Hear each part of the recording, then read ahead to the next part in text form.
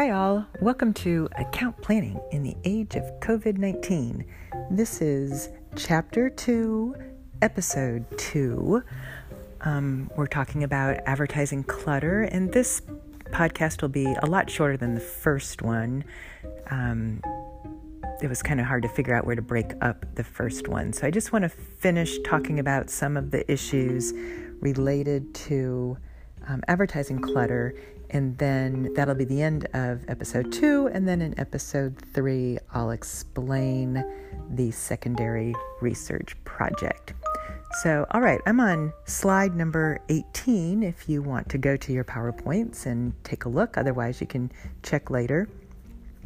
And trying to explain the attention economy in a different way. So we talked before in the last episode about attention, and we know what that's trying to get the consumer involved, paying attention, noticing your brand, and economy, dealing with value and worth.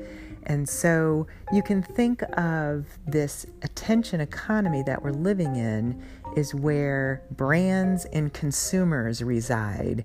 And sort of the magic money equation is when you can bring those brands and consumers together. That's what we're trying to do. And that's what we also call engagement. So the concept of engagement is that it allows the consumers to feel like they are part of the brand.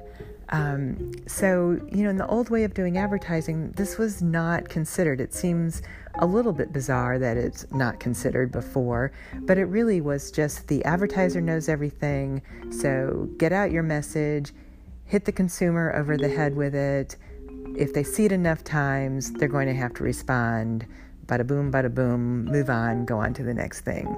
And that was actually the advertising environment that I worked under many, many years ago as a copywriter. We just came up with ads that we thought were fun and honestly spent very little time. It's hard to imagine now, but spent very little time thinking about whether or not these ads would reach the consumers, let alone engage the consumers. So it's a whole new world out there. And the reason why it's a whole new world out there is because of the advertising clutter, media clutter, because there's so much stuff out there. So we have to be careful with what we're saying and how we're saying it and where we're saying it. So this little picture I have on this slide, what you do and say, and how people feel with the brand right in the middle, that's just sort of a conceptualized model of this relationship between the brand and the consumer.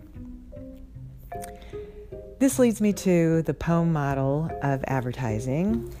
I mentioned POEM in the very first classes when introducing the class and how I view advertising and how we'll go about the advertising. It's important to get this into our heads because I think you all get that we don't think about the old way of advertising so much when if someone hands you an account and says, go do advertising for XYZ brand, you're not going to naturally say, oh, well, let's see, I think I'll do a television advertising campaign and leave it at that. You intuitively know now that you have to do more than that. But the counter side of that is you might always sort of go to let's do a social media campaign. And I would argue that that is also not the correct way of thinking about the advertising campaign. That you don't want to think about where it's going to go or what kind of advertising campaign you're going to run, but more from the perspective of what kind of advertising messages can I do that can engage the consumer at all levels. And looking at the paid model of advertising, I think, is the best way to do this. So the POEM model, I might have said the paid, the POEM model of advertising is the best way to do that. So POEM, paid, owned, and earned media. I talked about it for a few minutes, but let me talk about it in more depth here. The paid part, the P, is the old traditional forms of advertising, but also digital ads. It's all the ads. So native advertising would be in there because you control the message, you pay for the message, you know where it's going to run, your money is allocated there. So the bulk of things that the client's going to worry about are going to be in this paid space that might be some magazine advertising, it might be some newspaper advertising, it might be some television advertising, it most certainly will be social media advertising, but all in the paid controlled space. Then there's the owned space. So that's examples would be like the YouTube channel that a company owns. For our brands here, we're so early in the semester, I haven't actually looked to see if they have YouTube channels. I'm guessing that they do, and if so, you would want to look at them for sure. But lots of other brands I follow have YouTube channels, and tends to be an important part of the entire advertising strategy, because you can place your traditional advertising in there, the stuff that you paid for to go into other places, but you don't have to pay for it if it goes on your own spot. So your company website, your YouTube channel, the Facebook page that you run, these are all owned media sites. And the way you build engagement there is getting people to join those channels, to like the content on those channels, to make comments and that kind of thing. You can do that a little bit in the traditional paid space where so there's a television commercial, and the Super Bowl did this last winter pretty well, where they had ads that were running and then you had to finish the ad. You could respond and choose your ad ending, and so that was a way of bringing engagement to the ad, engagement from the consumer to the brand in a paid space. So you can get engagement in the paid space, but it's a lot easier in the owned space. And also easier in the earned space, because the earned space is the engagement area. So that's anytime something is retweeted, is liked, is the reply is talked about, anything that the consumer themselves do to engage with the brand is the earned. And that's a spot that the client really, really is looking for, doing all this other advertising, hoping to get some good earned space. So I have in this little Venn diagram this intersection of paid, owned, and earned. It's when they all work together that is the best part, that really makes the poem model come alive.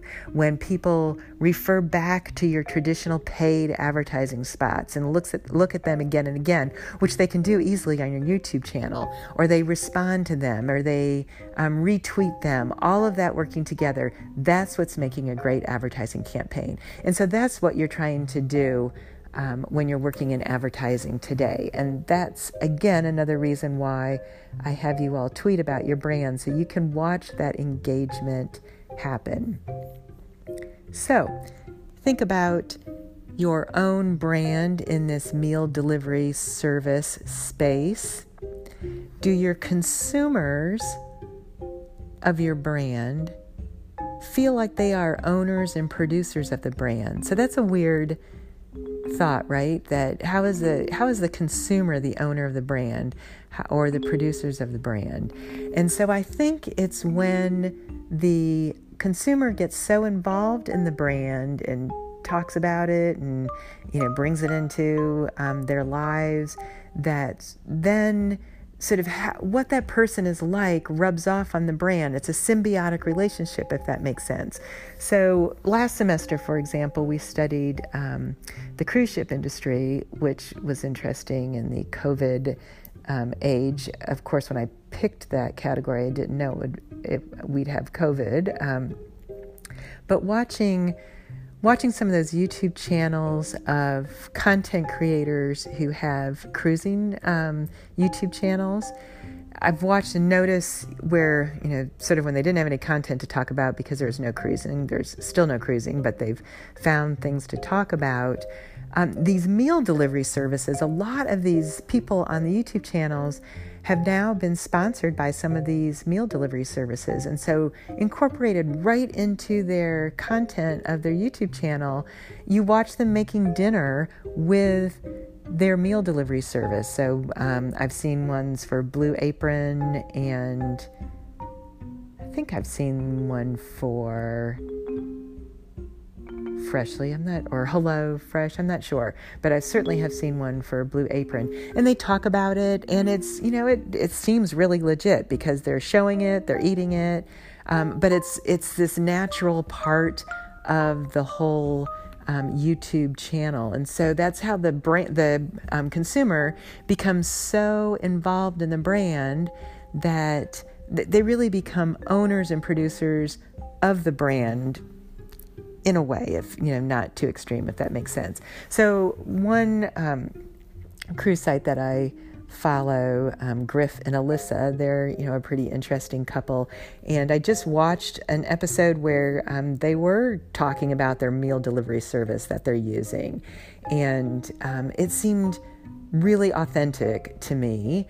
And so I thought, wow, that's such a great example. And so as you start doing research for your brands, don't be so tied into looking at the obvious. Go to the unobvious or the less obvious. The deeper you can go in the digital landscape, searching for mentions of your brand and what people are saying about your brand and research about your brand, you'll be able to sort of get this concept of owners and producers a little bit more. All right, so I kind of rambled on about that. So the first project, secondary research project, will be due on Friday, September 18th by midnight. You will email me the project rather than posting it in Blackboard. And on the next and last episode for Chapter 2, I will give you all the details that you need to know about the project. So with that, I'm going to sign off, and y'all have a good day. Stay safe, stay healthy, wash your hands, and I will talk to y'all later. Bye-bye.